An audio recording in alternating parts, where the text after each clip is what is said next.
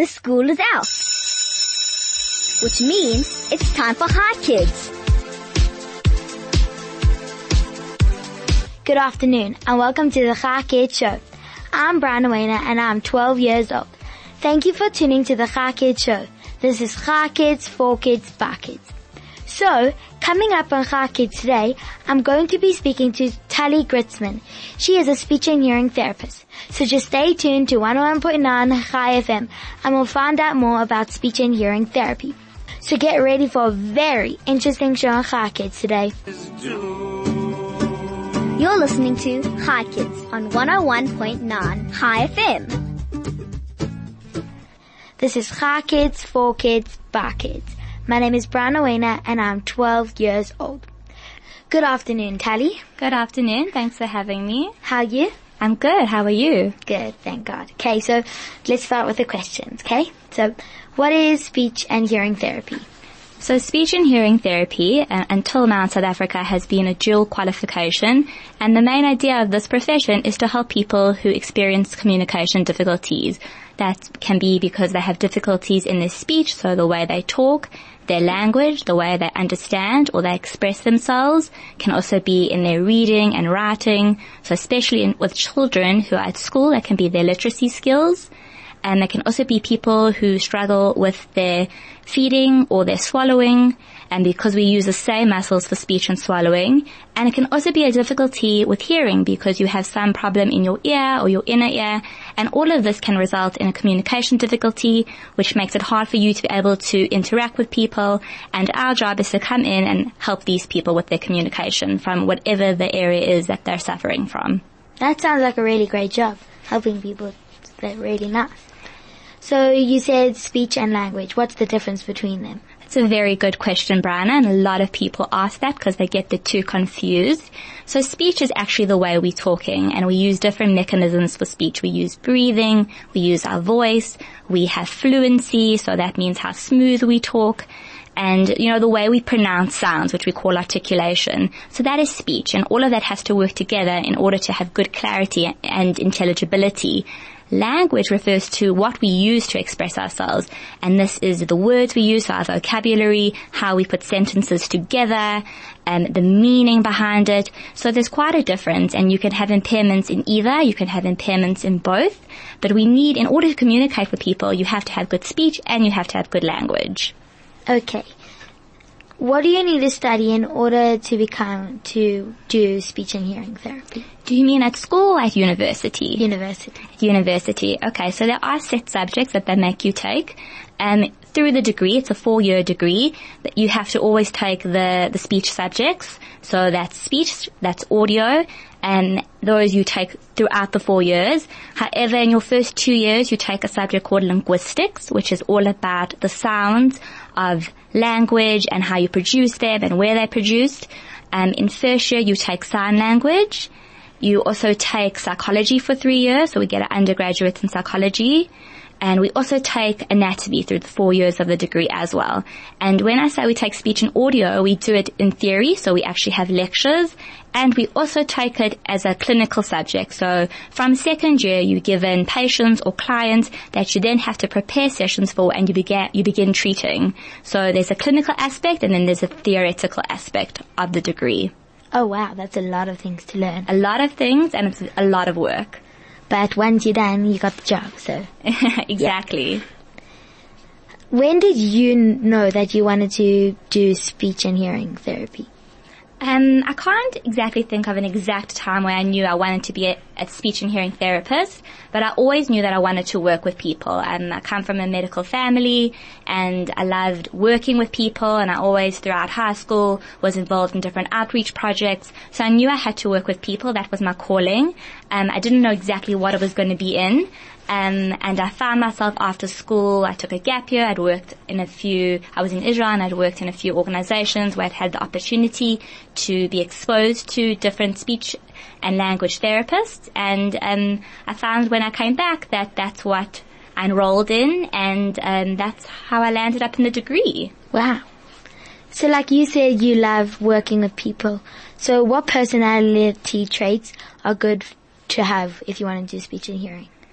I think if you want to work in any allied medical health profession such as speech and hearing or physiotherapy or occupational therapy, as these form the allied health profession, you definitely have to, you don't need to be an introvert or an extrovert, you just have to have a love for working with people. You've got to want to work with people, be open to communication, you have to have a lot of patience, because sometimes you can have very challenging cases, and especially when people have suffered an impairment, it can take them a long time to get better, and you have to have the patience to work through that.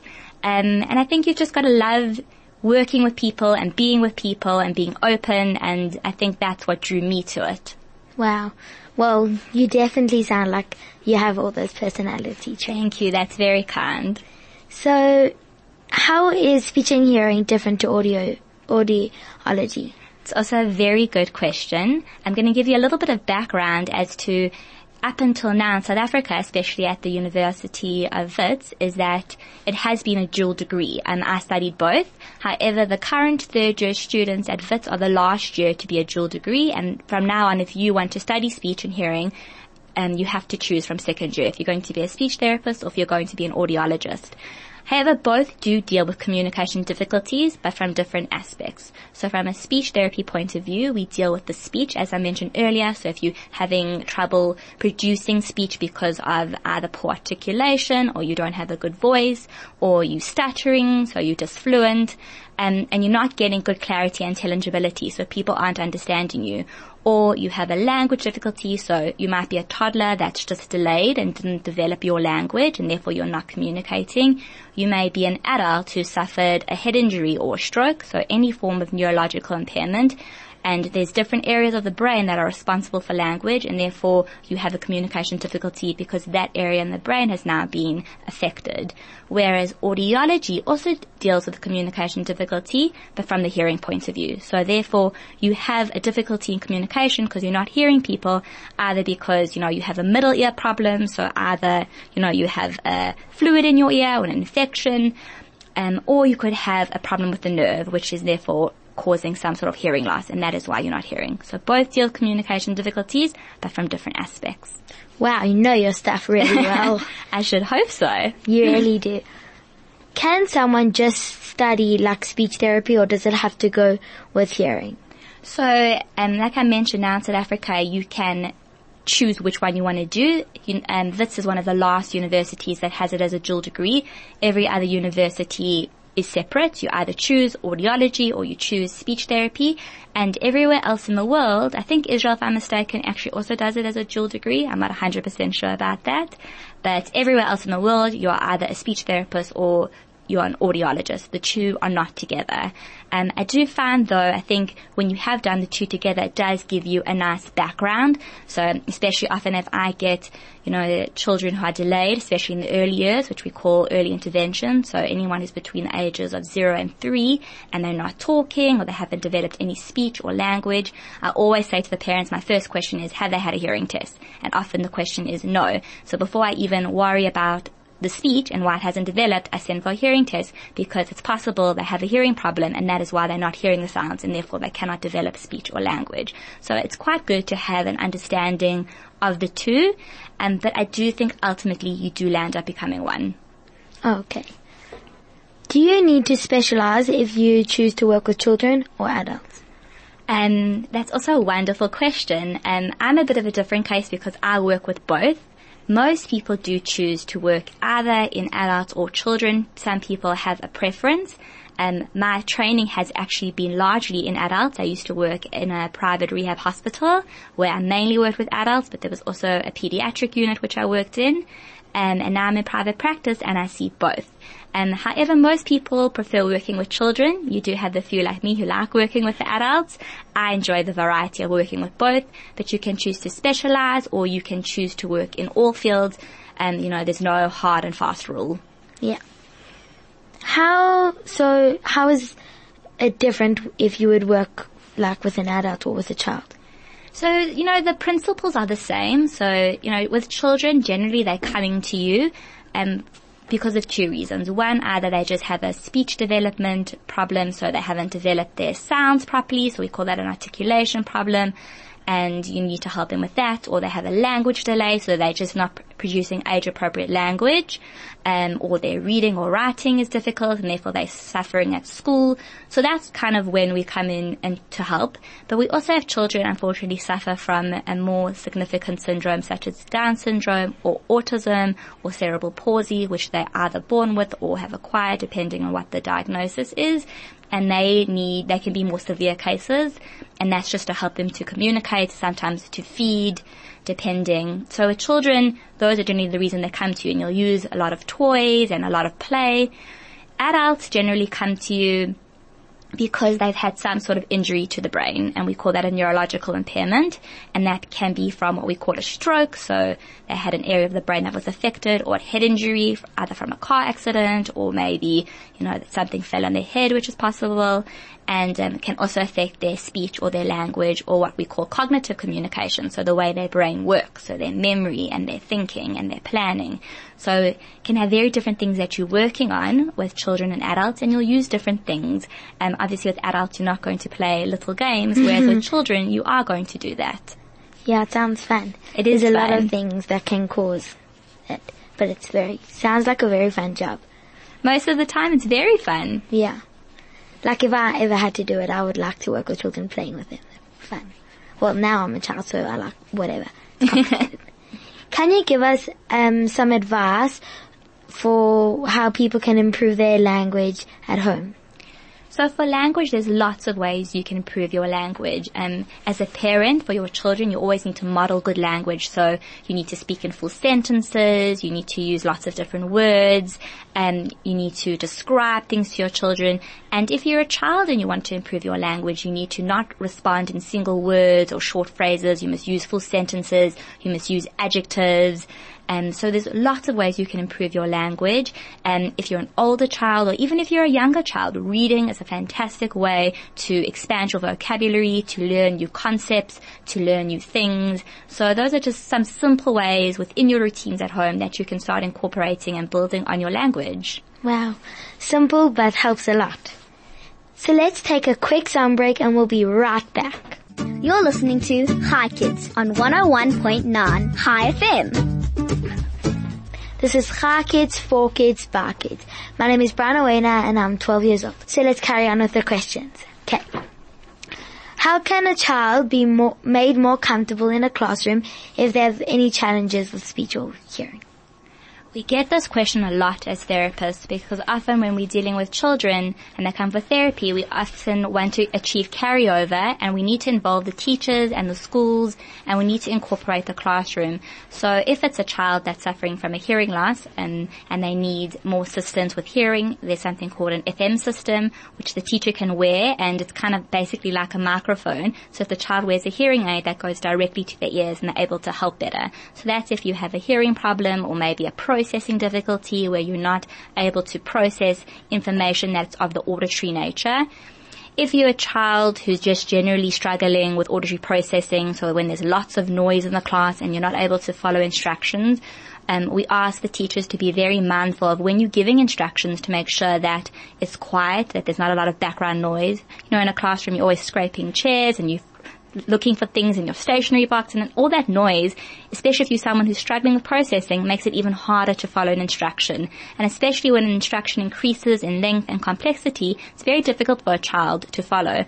So we always ask the teacher to go slowly, to make sure that your back is not to the class. So when you're giving an instruction to children, make sure you're focusing with them, that you're able to communicate with them looking at them, so they can not just look at your eyes, they can also look at your mouth and watch what you're saying. And we all lip read. We don't even realize we do it, but we do it.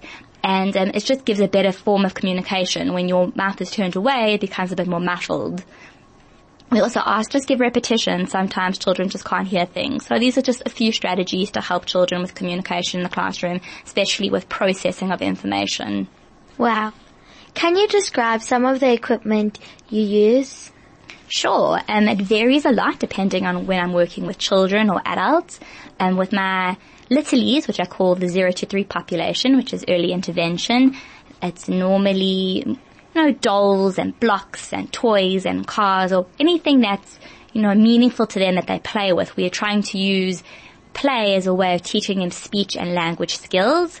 And with my older kids, we use a lot of games, especially games as reinforcers. So if we're trying to get them to produce a certain sound, or I'm trying to work on how they answer questions or build adjectives, we'll always use a game to play to make it more interesting. Sometimes I'll use a game actually to target what I'm targeting. So if I'm working on adjectives, maybe I'll use an adjective game, but sometimes I'll just use it as a reinforcer. So in between, so they take a turn and then I work on what I'm trying to target.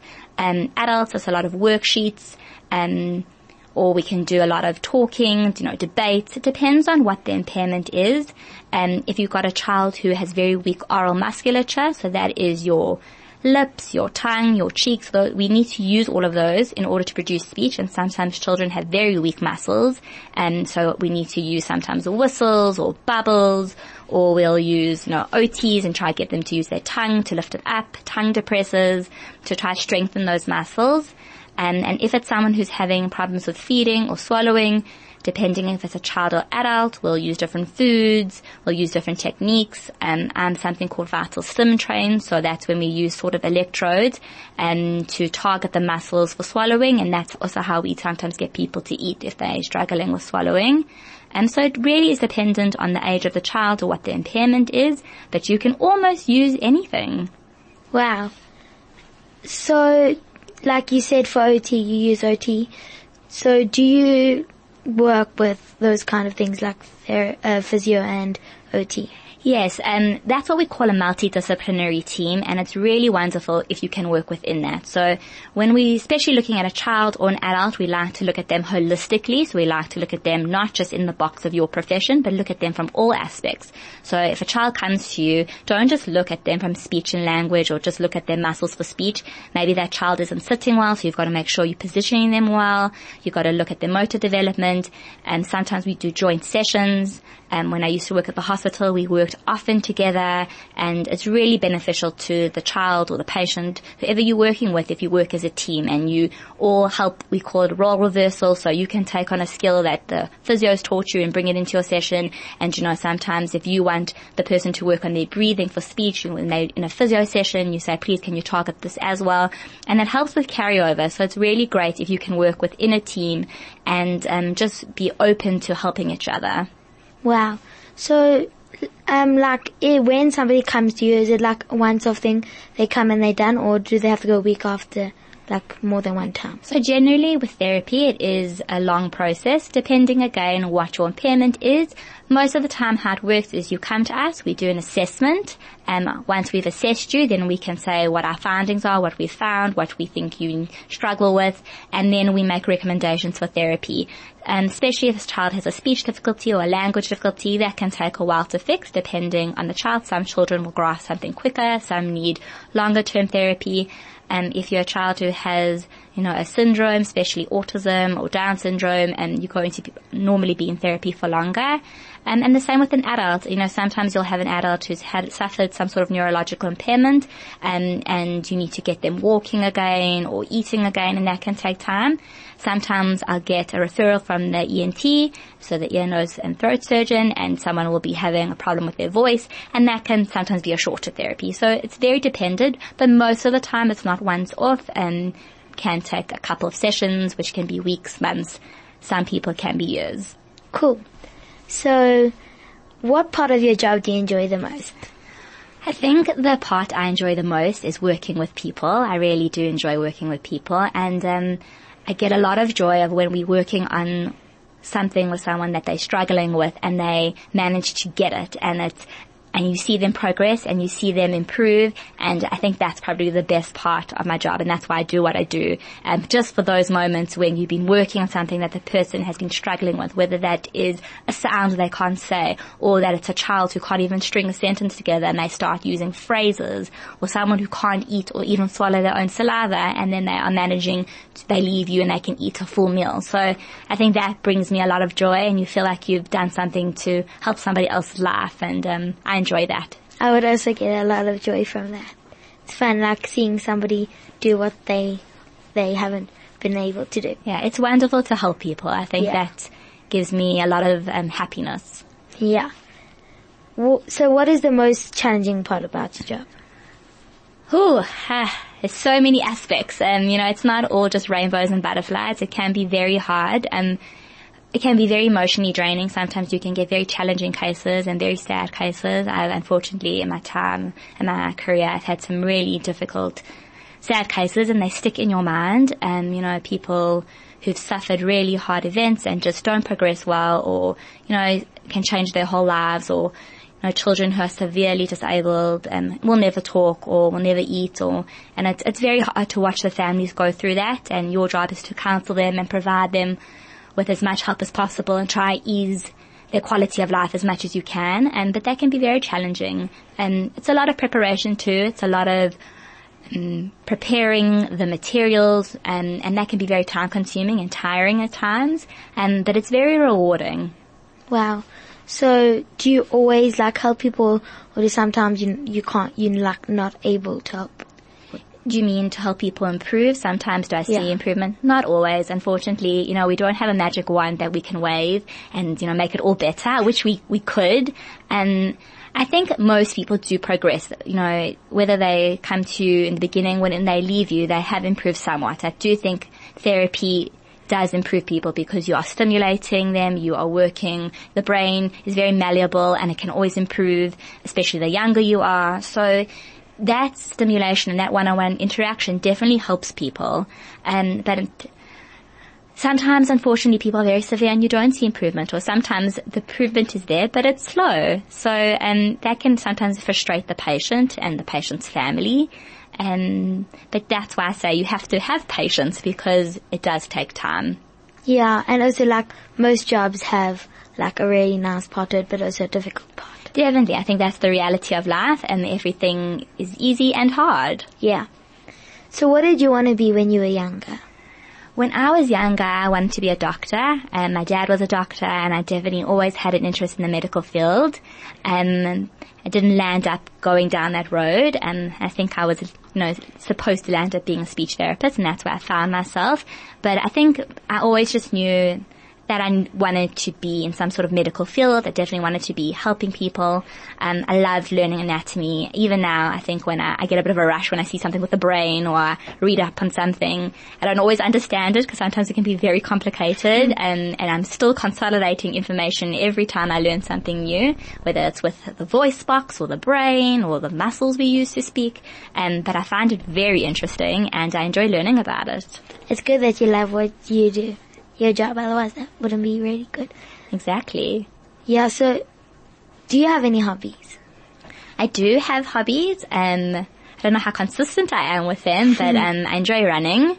I'm not so great in winter with it. I like reading, and I enjoy dancing. But yeah, those are probably my main hobbies that I do. They sound fun. They are fun when I get to them. Yeah. Who are your role models? Oh, my role models.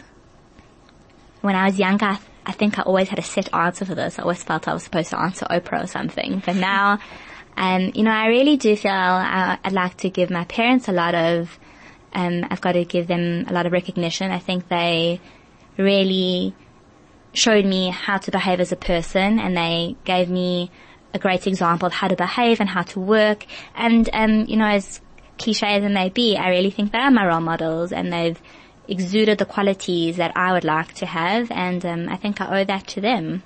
Yeah, my parents are also my role models. Where do you work? So I now work in private practice. I have my own practice. It's called Talk to Me Speech Therapy. I'm based at a multidisciplinary centre in Edenville, which is called Centipedes, and I see a majority of my patients there. I'm also based at Eden College in Lyndhurst one morning a week. And then for my hospital patients, I normally go into Linksfield, depending when I'm referred by the doctors. And then for my adult patients, so they normally all have suffered some sort of neurological impairment, so it's quite hard for them to get in and around the house. I go to them, I do a home visit. And so it's quite a wide variety, but it definitely keeps it interesting. Wow. You sound like it's very busy. You sound very busy, and I'm very tired, but it's good. I think it's way better than the alternative. Yeah. How can someone contact you for more information? So there's a few ways to contact me. I have a Facebook page called Talk to Me Speech Therapy. I have a website, which is also www.talktomespeechtherapy.com. My email address is talia@talktomespeechtherapy.co.za, and all my details are on there, my cell phone number. So if anyone has any questions, they're welcome to pop me an email or a message. Yeah, so if anybody needs anything, just go and you can get help. Just give me a shout. Yeah, this has been Cha Kids, for Kids, by Kids. My name is Brianna Wayner and I'm 12 years old. Thank you to my guest, Tali Gritzman, for coming on Cha Kids, and thank you to my producer, Manny, and DJ Flo for pushing the big red buttons. Join us on Monday for another Cha Kids show, only on 101.9 Cha FM. Shabbat Shalom and goodbye, kids!